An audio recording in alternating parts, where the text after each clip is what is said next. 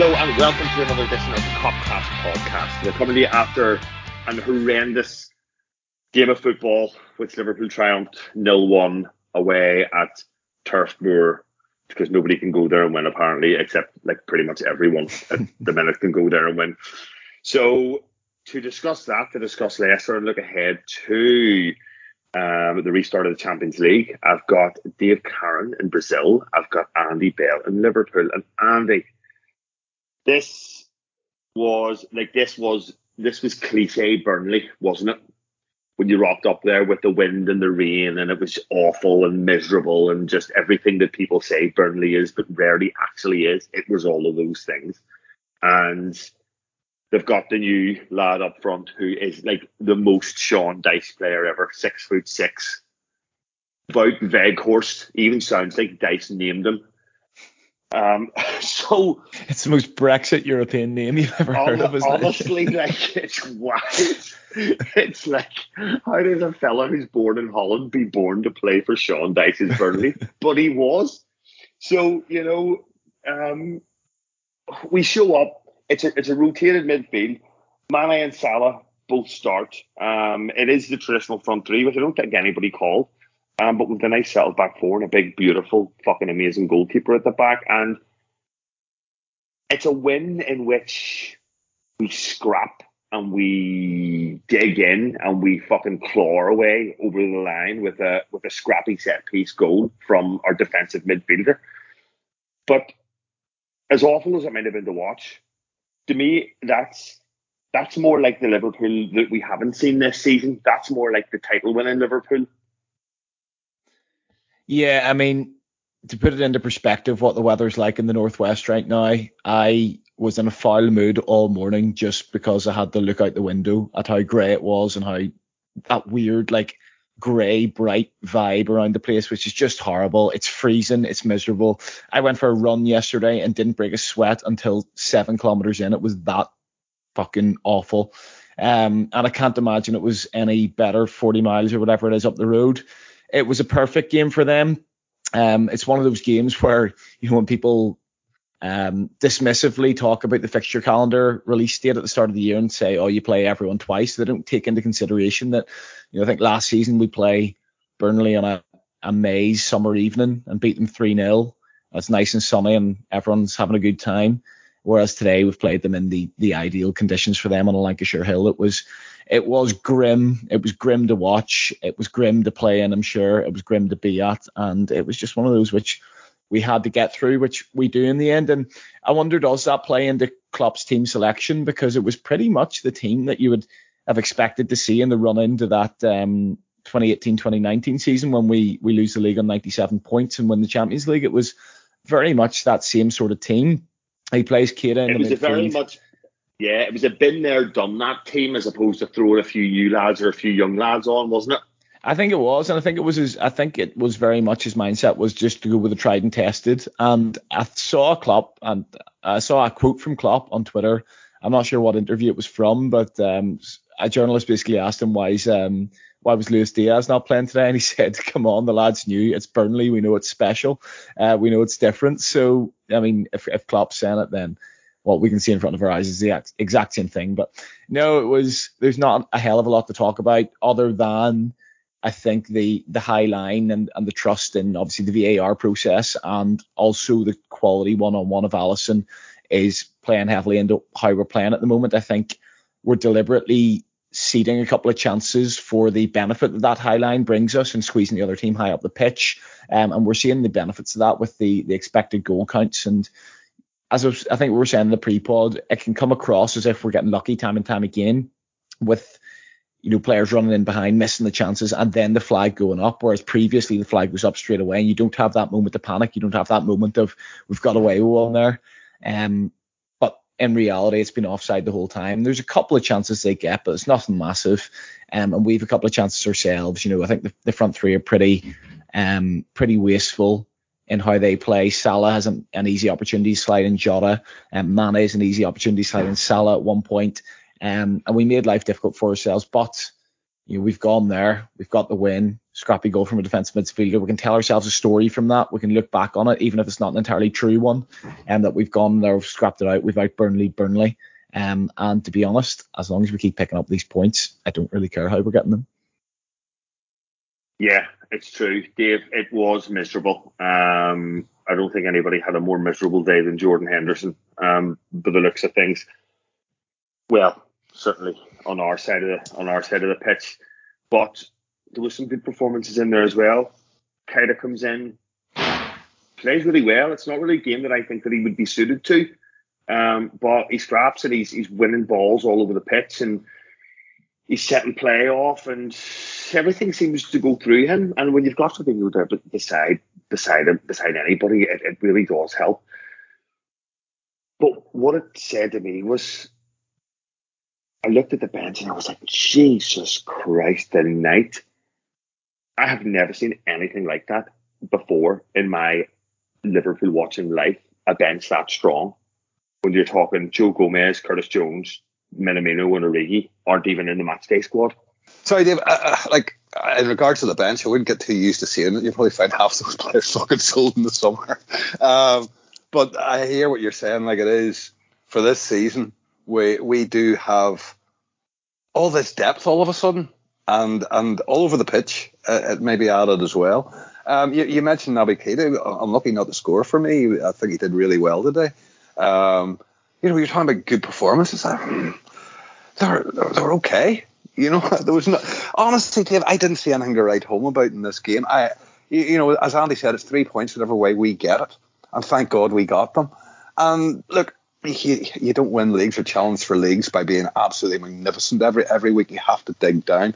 And another point was made there about Alisson and just how bloody good he is on one-on-ones and how much he's look, an awful lot used to be a lot of stock used to be put into Peter Schmeichel and during the United's pomp, and how many points he was worth to United during the season with exceptional saves and a wonderful goalkeeper.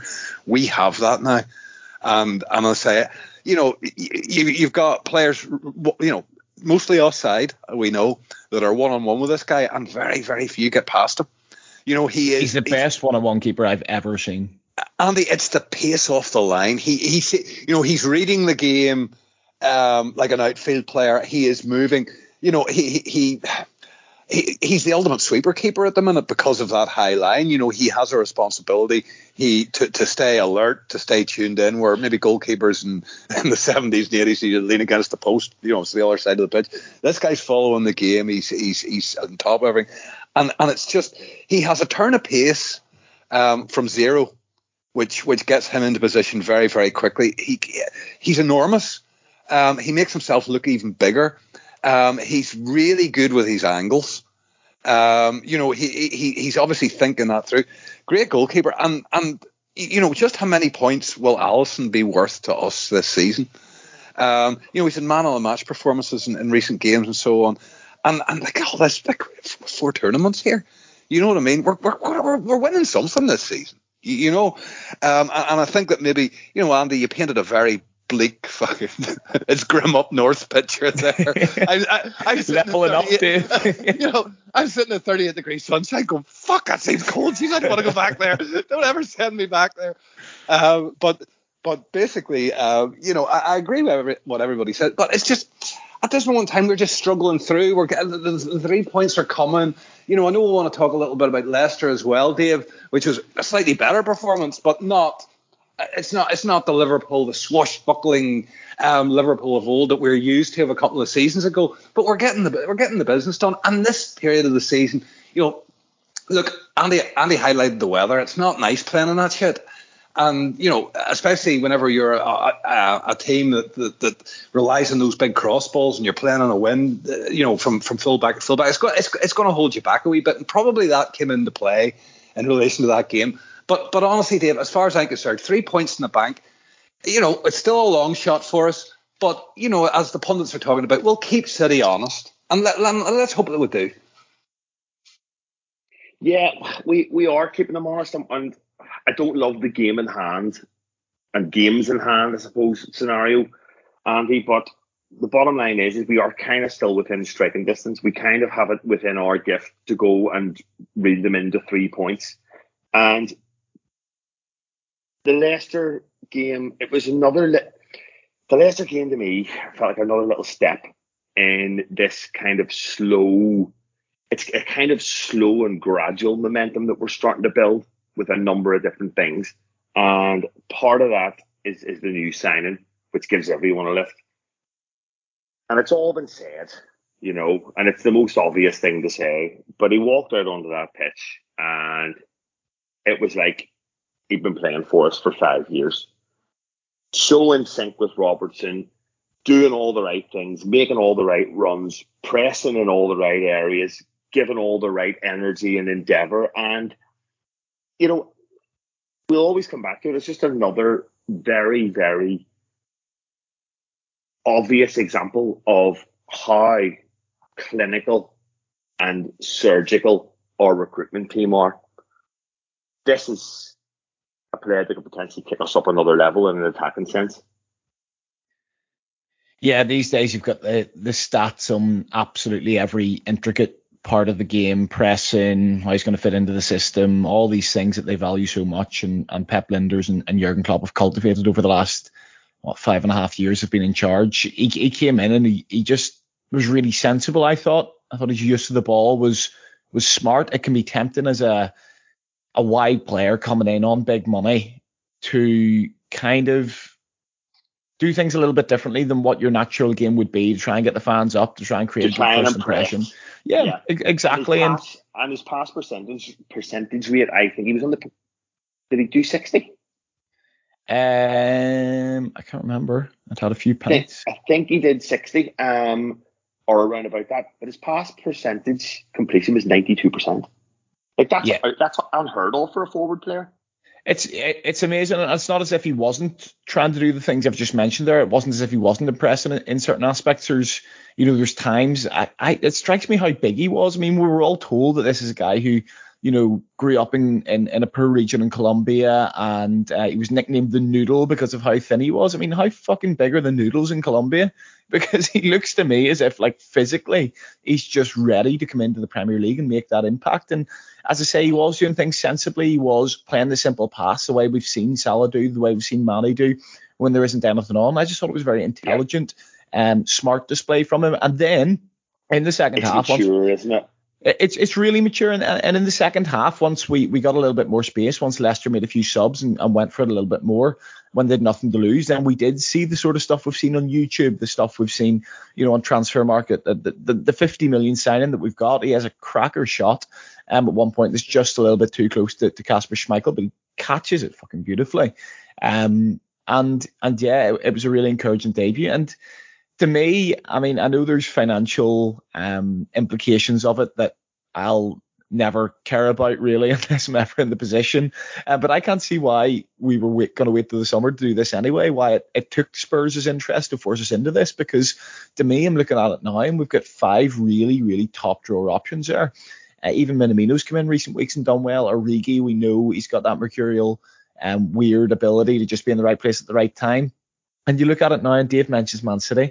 With so many catalysts going into this part of the season, you've got Elliott coming back, Diaz coming in, Thiago coming back. I thought he was great when he came on today. I thought he was great against Leicester. We'll probably not have time to talk about that. And you have the African lads coming back as well. And, you looked at it a month ago and you thought, how on earth could we be 6 points better than Man City?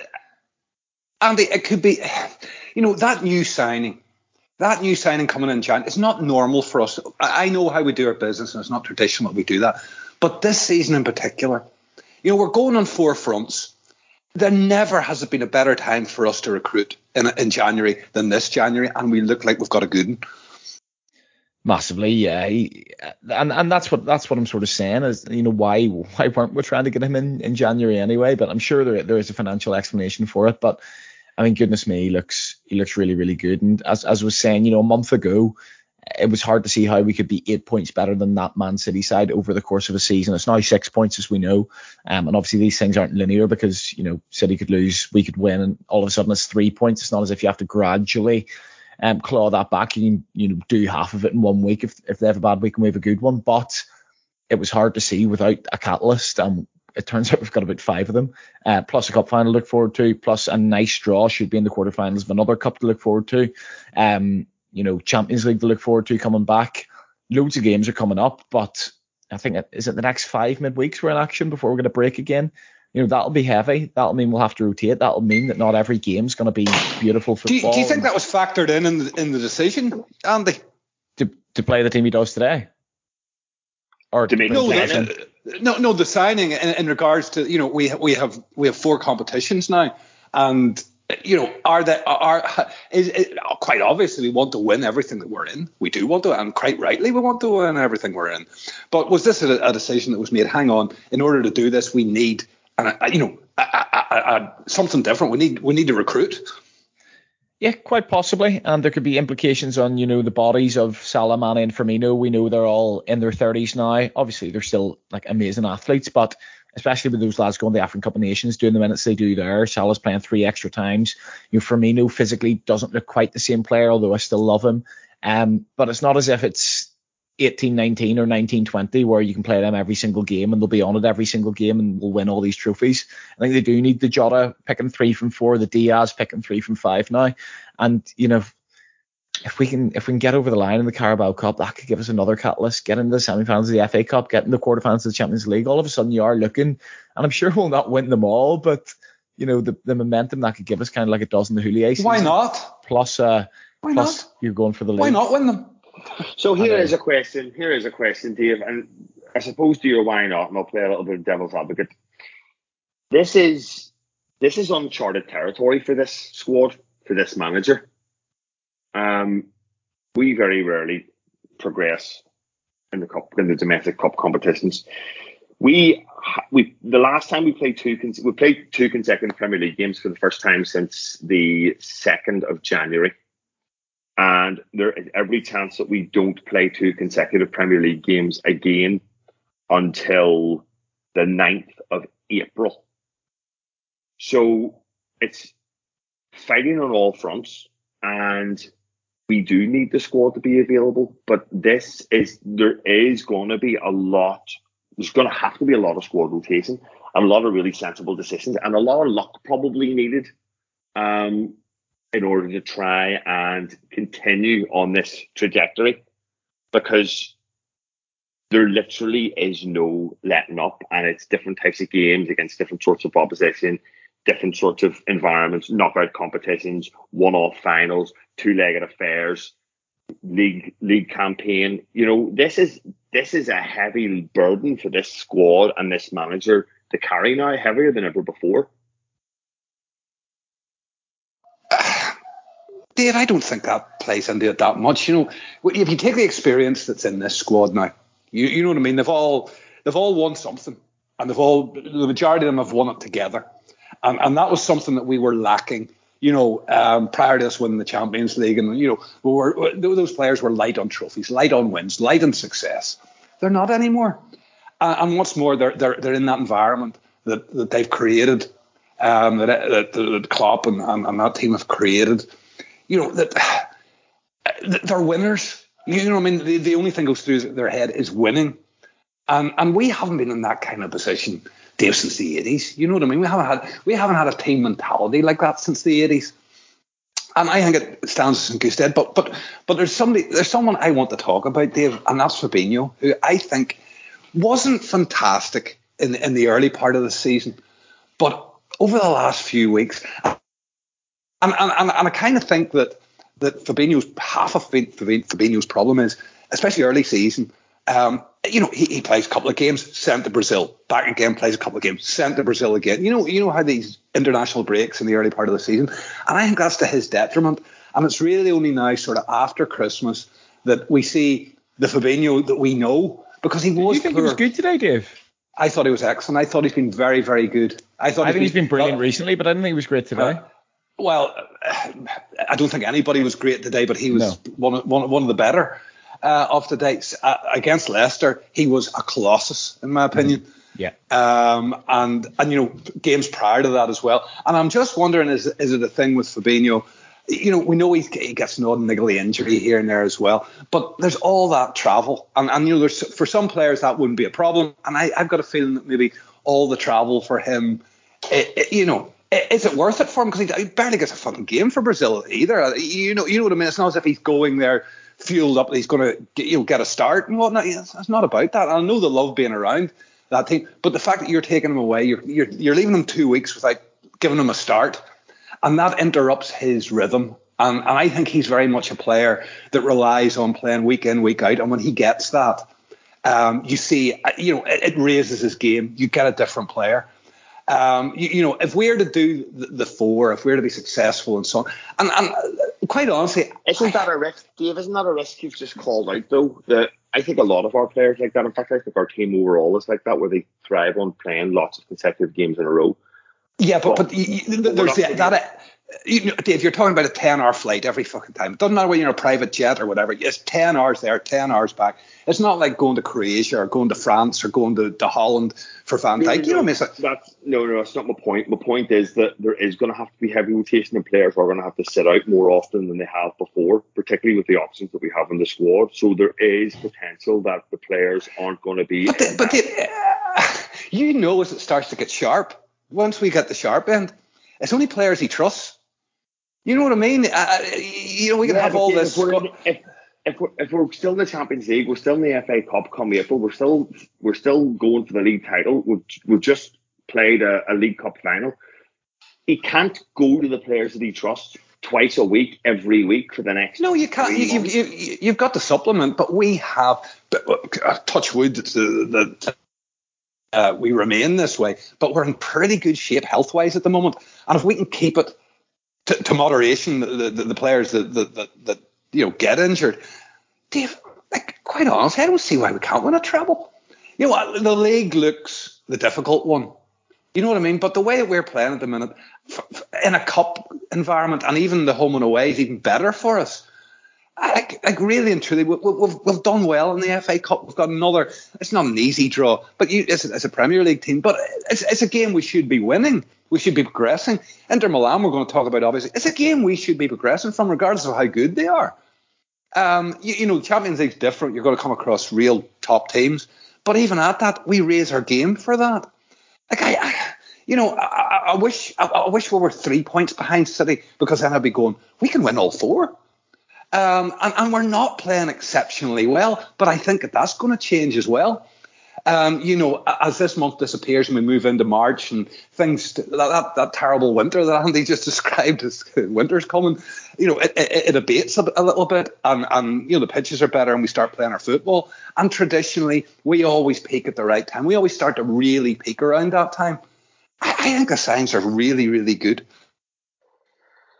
Yeah, I don't disagree with you. I'm just playing devil's advocate because I like to wind you up. Andy, as I say, there is, I think Dave's right. There's something here, and I don't know what it is. It could be usually it's not one single influence that has this sort of effect on a season or a side. But we went through that little patch between Christmas and New Year. I think we lost to Leicester, we drew at Spurs, we drew with Chelsea. We had that mad League Cup game against Leicester. It was 3-3. And essentially we lose 1 and draw 3 and concede 8 goals in 4 matches. And it's a horrible little run that we end up going on. And then Salah and Mane fuck off and everything's grand again. And we're 7 wins from our last 8. We've only conceded 3 goals, and the one draw in there was the home leg against Arsenal in the League Cup semi-final. So I know there's been a few lower league sides in there that we've played, but I think this side has become a little bit more sensible. And I think I saw it against Leicester, certainly saw it against Leicester, and today was what it was. But we're just being a little bit, I don't know, maybe are we being a little less cavalier and a little bit more sensible within games? Quite possibly. I think the opposition, you mentioned the opposition, obviously in this run has been easier. A lot of lower league sides in there. It's also was a very tough run in that game, in those games that you described as well. Like Spurs played very well against us, and I think in general they're quite suited to playing against the Klopp system. I think that game actually quite worries me when we play them at home, but I know it's quite a while away. Chelsea is Chelsea. It's always going to be a mad game. And then for that Leicester League Cup game, I mean, it was Billy Comedio at centre half and Conor Bradley at right back. You know, it was.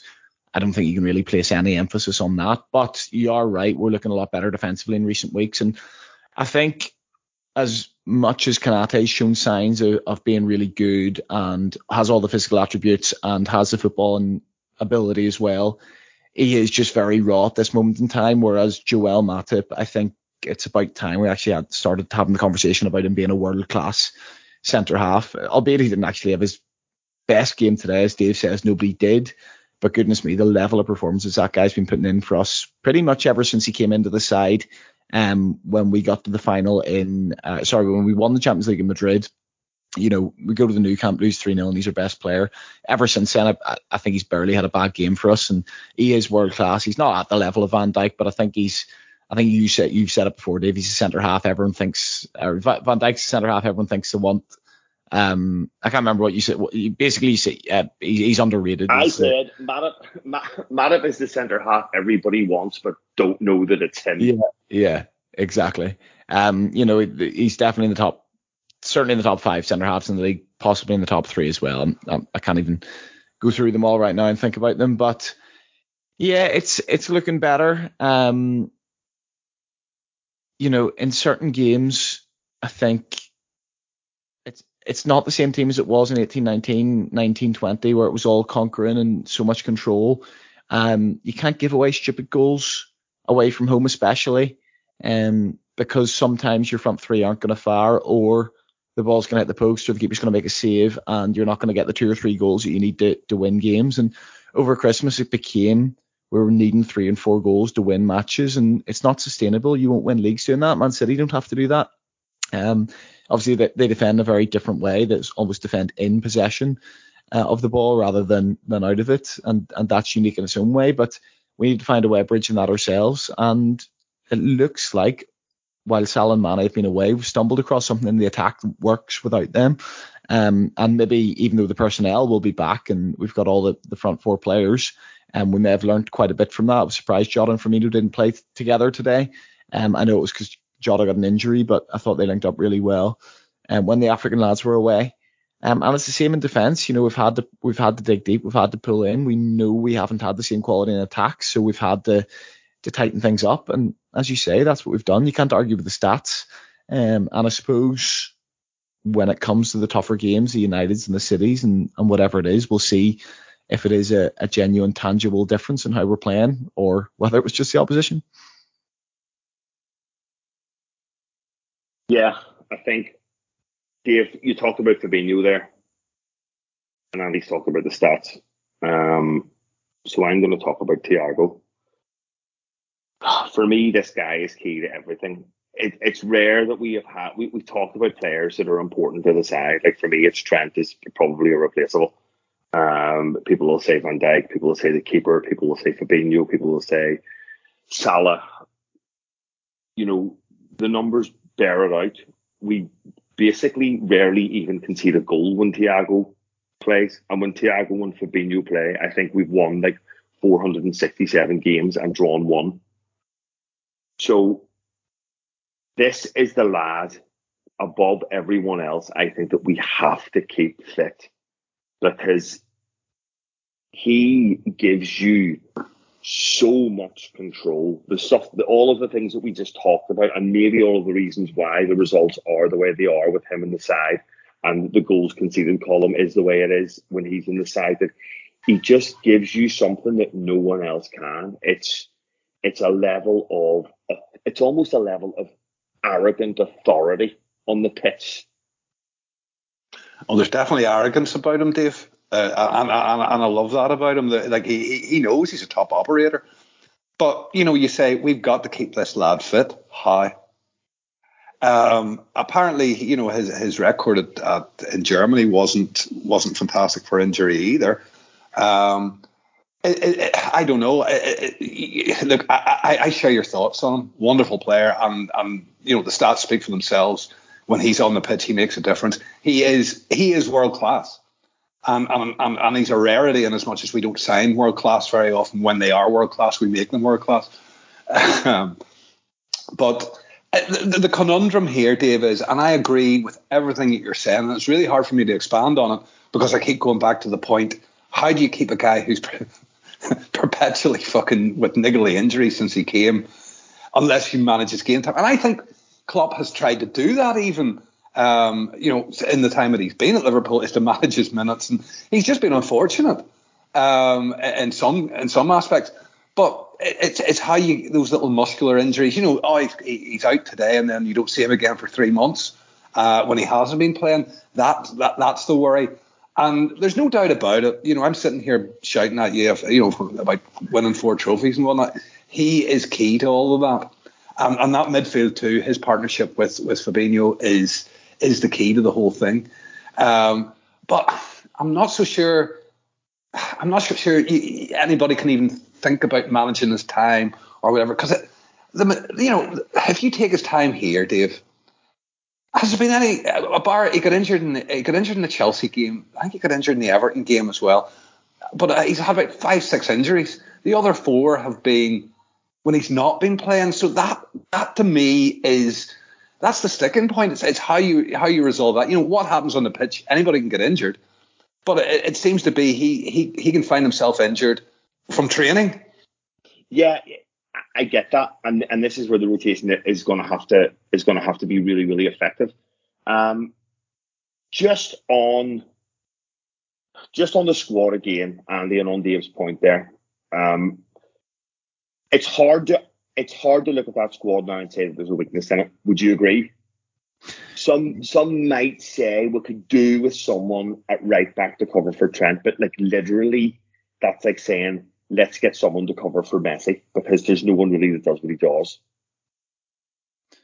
Yeah. I think so. Yeah. So is this the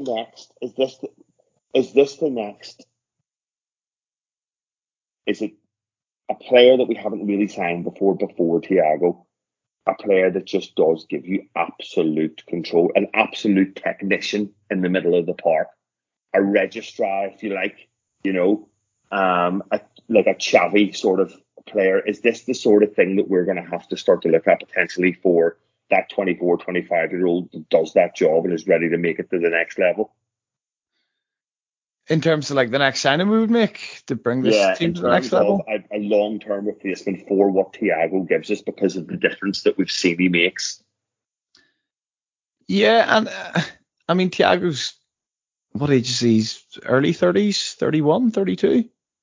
Am I right in saying? I think he's, if even that actually, maybe 30, I think. 30, yeah, I think. Something like that. And he's obviously, goes without saying, he's not a player that relies on pace or,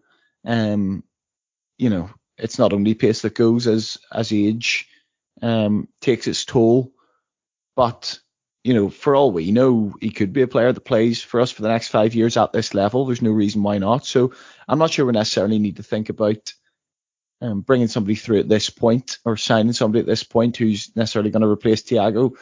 Whether or not they have the stats and the details on and can accurately predict when a player's gonna when the player's legs are gonna fall off or when his performances are gonna drop off, I'm not sure, to be honest. I don't understand the analytics quite so well, but it was interesting that they kind of had the inside story that we're gonna or thinking of moving Henderson on this summer. And I think we have seen a little bit of drop off in certainly Henderson's performances recently. Some people have suggested that vindicated FSG's stance in the summer. I still disagree with that, and there are people, to be honest, who, even if Henderson has a great 6 months, they're just waiting for him to have 2 bad games so they can slag him off, so they can pretend that they were right 10 years ago when they got it embarrassingly wrong. That's just my thoughts on it. But I mean, the midfield just looks like we've got that total control. And I think when we went from that mad team on the way to Kiev, where we conceded loads of goals and were inherently fallible and only qualified for the Champions League in the last day, to the team over the next 2 seasons, and especially the season we win the league, we just so much control over football matches, and teams came to Anfield and took a 2 or a 3-0, so they weren't embarrassed by the absolute juggernaut that Liverpool had become. And we pressed so well in those years that teams had to hoof the ball up and had to look up, and it was Van Dijk and Matip, and it was straight back at them, and we just an irrepressible level of control. And Thiago, I think, was brought in to do that. And last season, with the lack of supporters, obviously that impacts how you can press, and as an energetic team and culture that the club's cultivated in Liverpool, that played a massive part. To the centre half injuries and having to put midfielders there and having to put Nat Phillips there and push things back 15 yards, etc. We were never really going to see the best of him, and it was towards the end of that season when we got the run, and into this season as well, that we've just seen what an incredible footballer he is. I love the little turn he does with the outside of the boot. He's great to watch, and if we can keep him fit, as Dave says, then he's one of those players who I could see, whether this year or in the coming years, he's at the level where he could be PFA Player of the Year. There's no doubt about it. He's amazing. Yeah, so Dave, on to the Champions League. It's Inter Milan. They're it's a glamour tie. They're not, obviously, they're not the Inter Milan of when Inter Milan were occasionally good, because let's be honest, Inter Milan are only ever occasionally good because they're an absolute basket. You mean Jurgen Klinsmann isn't starting, no? they are a basket case club, and they always have been. But they're steady. They're probably the best team in Italy still, even though. Well, you've been bigging them up rightly over the last couple of months.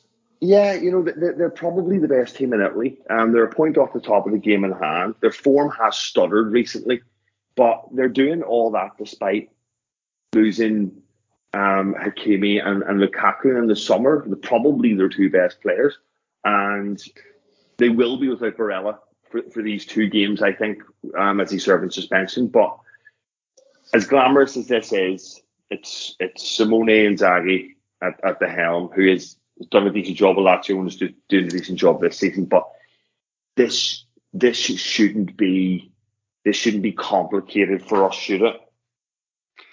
Well, it shouldn't, Dave, but it's the Champions League and it will be. So get that notion out of your head. Knockout phases of the Champions League comes with its own pressures. Do I think we can cope with it? Of course we can. It's absolutely no problem to us. But I wouldn't go into it with that casual an attitude. Oh, we'll just blow them away. We don't. We're in a new scenario as well, Dave, with this away goals nonsense. They've changed the rules. We don't know what that looks like really yet. We haven't got much of a sample size of it yet, and how that'll change. The outcome of these ties, because certainly that's something I'll be looking at, and how it affects this year's Champions League, because I think it's a massive advantage to the team that plays home second, because if there's any extra time, they get the 30 minutes. Well, it was always the case, Dave. Being at home the second time round was you knew what you had to do. Was the old saying that you say, oh well, you know what you need to do. But ultimately, look, I would dare say if you're a Milan fan, you're shitting yourself. I don't think I'd be. I don't think there's too many of them there are an Inter fans right now. Well, you know what I mean. I doubt there's too many of them running around shouting that they're going to go through, based on our form at the minute. And I don't think they would think they were going through. But there's a game to be won. I expect us over the two legs to be the better team. I don't think it's going to be a hiding. I don't think it's going to be like Porto. When we're going just bang on for 5, no problem. Then bring it back to Anfield, put your second team out and 1-0. It's not going to be that. I think there'll be a fair amount of respect given to them, and rightly so. And Dave, look, out of all the competitions that we're in, this is the one for me. This is the one I want to win. In the absence of the league, obviously, and we've discussed the league, and we're clawing back, we're playing catch up. There's no such issues in the Champions League. We're all on a level playing field, and we're rather good at it.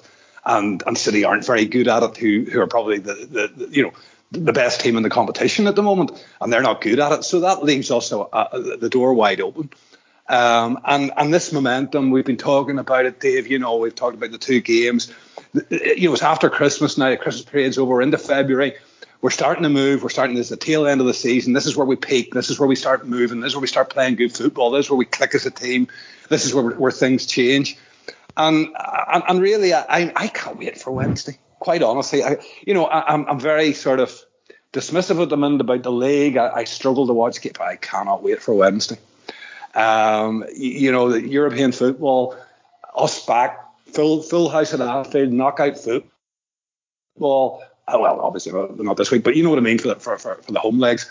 It's something I missed during that COVID time because to me, like Anfield, it's always my favourite time to go there is Tuesday and Wednesday night under the lights in Europe. There's just nothing to beat it. And, to have that back. I honestly, Dave, you talk about getting past Milan. I have us down winning a lot. I don't see anybody touching us in this competition. Bold words, Dave. Bold words. Andy. No, but I really feel that, Dave, because of. I think we're being disappointing. I think those players will be disappointed in themselves that they find themselves 6 points behind City. If you look at the silly points that we dropped, this is their redemption. It could be as it was in, 1920, I think. I can't remember. The years are all weird to me now from the whole COVID thing. And I wasn't around 1920. But very good. But far from my time. Very good. Andy, this is a decent Inter side. They've got some good players. Lautaro Martinez is a handful up front. Got a couple of decent centre halves. De Vries is good. Skriniar has been linked with us recently. The keeper is probably one of the best in Europe, actually. And as I said, Barella's there, but he's not going to be available. But they're an aging side with Dzekos and Vidals and Sanchez's and Kolarovs and Brozovic's and Perisic's and boys like this. And, if anything, for me, the quality aside, I think our energy is going to be the key to overpowering this team.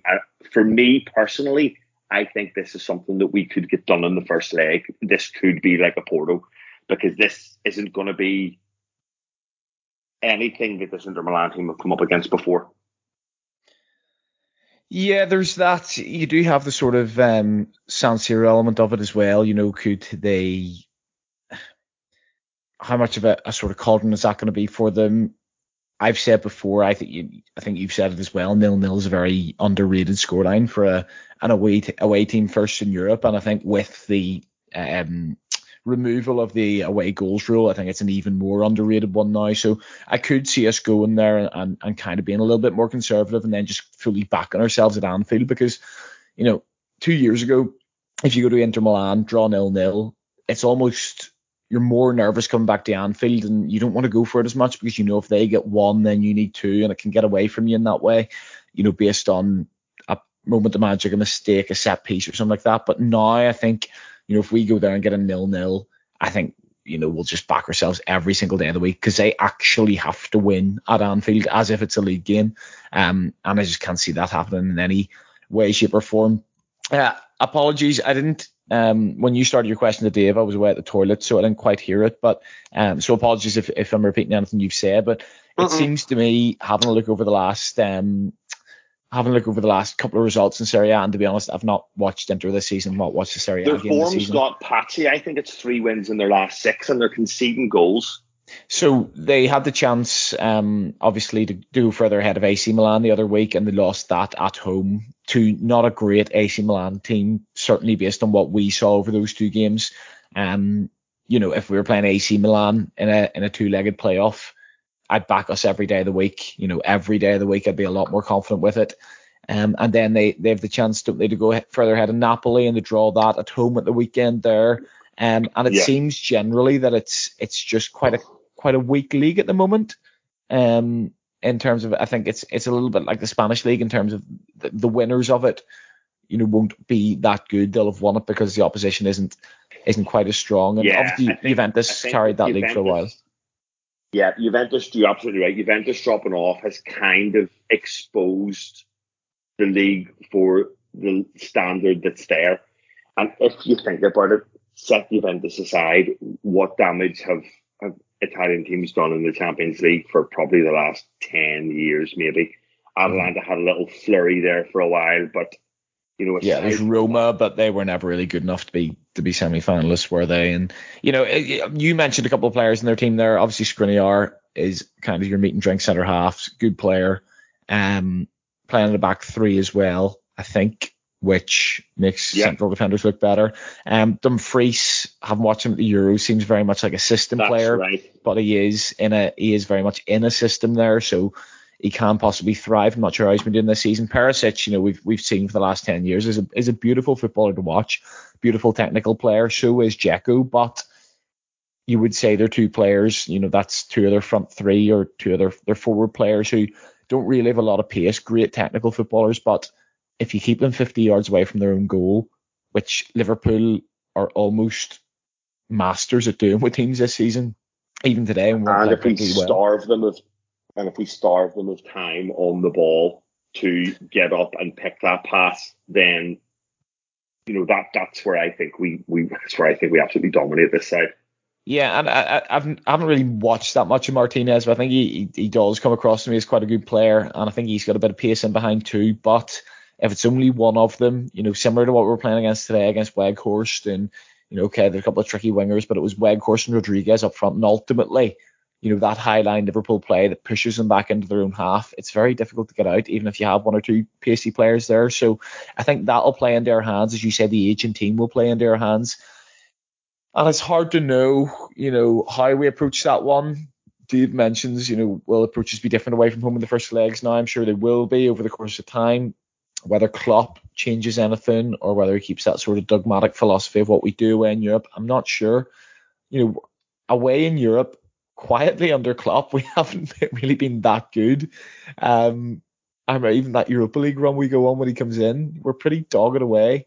At times, I remember draws at Augsburg, and I think the season we win the Champions League or get to the final, we lose all three of our away games, and qualify 9 points. Home games. I know, fuck up. The one that sticks out is the Bayern one, and that's that is when actually it's one of those rare occasions that we found where we're away second leg, and we actually have to go and get a result, and we do it. Yeah, it's definitely not like a unanimous sort of thing. A couple of good results in Porto. Obviously, we win at Man City, but from what I'm saying, it's I think he's happy to be more conservative away in Europe, obviously because of what he knows is coming or has come before at Anfield. So I don't mean that as a criticism in any way whatsoever. Obviously, I don't. We've got to the final 2 years in a row, won it 1 year, got to the Europa League final in another year. What I'm saying is, if he is happy to go there and sort of take a 0-0, or if it becomes the type of game where we're not getting that many chances, are we happy to shut up shop and sort of make it a little bit of a 50-50 game and nothing really happens? Quite possibly. But at the same time, if you were to tell me we go there and win 3-0 or 3-1, that wouldn't shock me either. Okay, so Dave, this is the one you want to win, Bayern. I'm all Champions League as well, which is why we're talking about it, but the people are talking about a Bayern Liverpool final is the final everybody wants to see. I don't think Bayern I don't think Bayern are all that this year. I'd be more worried about drawing City, to be honest with you. But who do you think is there one team that you feel could stop us from winning it? Dave, a red card, a wrong decision, it's knockout, sudden death football. A lot of things can happen. City obviously are the one you'd worry about most of all. But do you worry about them? I've talked to people recently and they go, but they're going to have to win it sometime. Well, they may do it, but not while we're in our pump. Very, very sorry, not happening on this particular watch. I don't think they're good enough. They're good enough to win it. I don't think they've got how would we put it? I don't think it's not like a perfect storm like Liverpool. They have a stadium that just fucking explodes. And even I think it was Andy on the last pod the three of us did mentioned about say for instance we got them in the final and it wasn't over 2 legs. Like we're fucking outdoing them 10-1 for tickets. It's going to be a home tie, and it's something that Andy said to me, and I kind of scoffed at it the last time. No. But you see, the more I've thought about it since then, it's actually true, and that's why I don't think City are the ones that we worry about. Bayern Munich, I haven't watched enough, Dave, to know, but historically they're the ones that you don't want to get in the way of. So I get that. But really, Look, any team can get lucky. Any team, VAR can fuck us, a red card can fuck us. There's a number of things, a key injury can fuck us. But on a pure footballing sense, to me, it's still Bayern Munich. Are the ones Bayern Munich and City are the ones you don't want to come up against. I think we've got plenty in our locker, especially in Europe, to deal with it. And I think what this season presents to us in the Champions League is a wonderful opportunity for number 7. It really does present a wonderful opportunity for number 7. And look, we all know, we sit here as fans and we talk about the importance of winning the league, and there's no understating that. But I've seen us win loads and loads of leagues. There's just nothing like us lifting the European Cup. And I know that goes against the grain, especially the local Liverpool lads and whatnot. I know it goes against the grain to say it, but for me, this is a special competition, and we're special in this competition. Yeah, we have a special relationship with it, Dave. And we do. Title is won over a consecutive 38 games, and it doesn't necessarily give you the moments. You'll get one or two throughout a season, but generally, if you win a title, there is a sense of inevitability about it. Whereas, Dave, for me, like, Liverpool Football Club came onto my radar. I fell in love with Liverpool Football Club because of Europe, not because of what they did in the league. The St Etienne game was probably the first ever game that I sat down and watched in its entirety and got bought into. As a kid, you do it. I mean, after that, Liverpool. And if you talk about Klopp's big moments, if after Klopp leaves, all of the big moments, the favourite moments that you will talk about, they're all either Champions League or Europa League. You get a few league games thrown in there, the United game, the Villa game, the couple of City games, but by and large, it's all European football. Yeah, it is. It is. It's your look. We may not want to admit it. You ask Mo Salah, Sadio Mane, Virgil van Dijk, what's more important to them? And I know this is thorny ground that I'm standing on, stony ground. You know what I mean? Mo Salah wants to win the Champions League because that's where the most public. That's where his brand, who he is. If he's lifting a European Cup, that's what gets him World Player of the Year. Exactly. It's not winning the fucking Premier League. And look, with the globalization of football, the popularity of football and the way it's gone over the last 2 decades, David, it's been a one-way street. It's like a dam busting globally, football. And, the accessibility of it, the ease of watching it. We hear about fans around the world crawling out of bed at 4 a.m, 3 a.m. to watch games and whatnot. It's taken off in a way that, the parameters didn't exist 20 years ago that exist now, and the amount of televised football and so on. Whether we like it or not, the Champions League it's bigger than the World Cup. It is the tournament, and that's what we need to be winning. Yeah, so just to finish us off then, Andy, pick me an 11 for Inter Milan away. Alisson, Trent, Virgil, Matip, Robertson. Right, that's the easy bit. Fabinho, yeah, that's what I was thinking. That was what I was pretending to think about it, so I could think of it what's to come. Fabinho, Thiago. Let me think about the other one. Sorry, that's the easy bit. Yeah, I regret rattling through that in half a second. Salah. I know I've missed out a midfielder. I'll come back to it. Salah. Does he play Diaz? Salah, Jota, definitely. So then it's between Mane, Firmino, and Diaz, and it's between Elliott, Henderson for me. I think he's gonna play. Is he gonna throw Harvey Elliott in? Yes, he is. He's gonna play Elliott, and he's gonna play.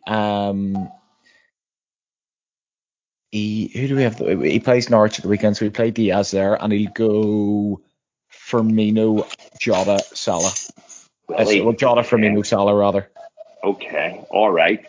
If Jota's not playing through the middle, from the left-hand side is where I prefer. I don't like him out the right. So I can get on board with that. I don't agree, but I'll get on board with that. Dave, what's your 11? The back four, goalkeeper as is. Fabinho, Thiago. And I have a feeling Harvey Elliott starts. I'm with Andy on this one. I think because we didn't see Elliott today, I think he might maybe only 60 minutes or whatever, but I think he starts.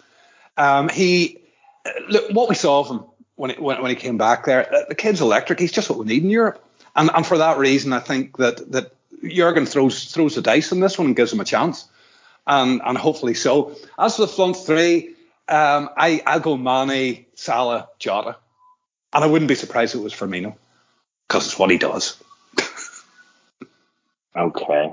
So I don't think there's any world in which Jordan Henderson doesn't start this match alongside Thiago and Fabinho. Well, I wish somebody would find that fucking world, because it's not. That's no slight on Henderson. That's just where we are at the minute. We're in a full bill of health. There's better people for the position. I know he brings the experience, Dave. I know all the qualities that you're going to roll out to me and so on. I'm not going to disagree. I'm actually not. What I was going to say was and I think his form would dictate that maybe he shouldn't start at the minute. But the fact remains is that he's the club captain. It's not even that. These are the games where Klopp wants his generals, where Klopp wants his leaders on the pitch, and you know. But Dave, are we not in a position now where yes, he's been a great general. We need some more generals. These generals are getting fucking old. We need new generals. You picked up on it. You picked up on this earlier in the pod when you're talking about buying to replace. Mm-hmm. Somewhere down the line, honestly, I think Jordan Henderson. I think the plan here is, and maybe we look at the end of Henderson's contract, because I think he finishes this contract with us. I really do. But I think Henderson is going to slip in. I think Milner finishes this season, and I think Henderson assumes the Milner role. He's the influence in the dressing room. He's the the ex-leader. He takes the vice captaincy. He'll be captain when whoever, I imagine, is Van Dijk. I can honestly see that happening in the close season, because I think this is the end for Milner this season, and he's been fucking fantastic in the time. I complain bitterly about that, and I hope that when Henderson's contract's up, that I have a similar feeling about Henderson as I do at the moment about Milner. That he's it's not for what he's doing on the pitch as much as what he's doing around the club and what he's bringing to the club, and maybe that's why that contract was given. But at the moment, in a playing sense, no thanks. Okay, all right then. So, thanks for joining me. Until next time, up the skill on Forefront Trades.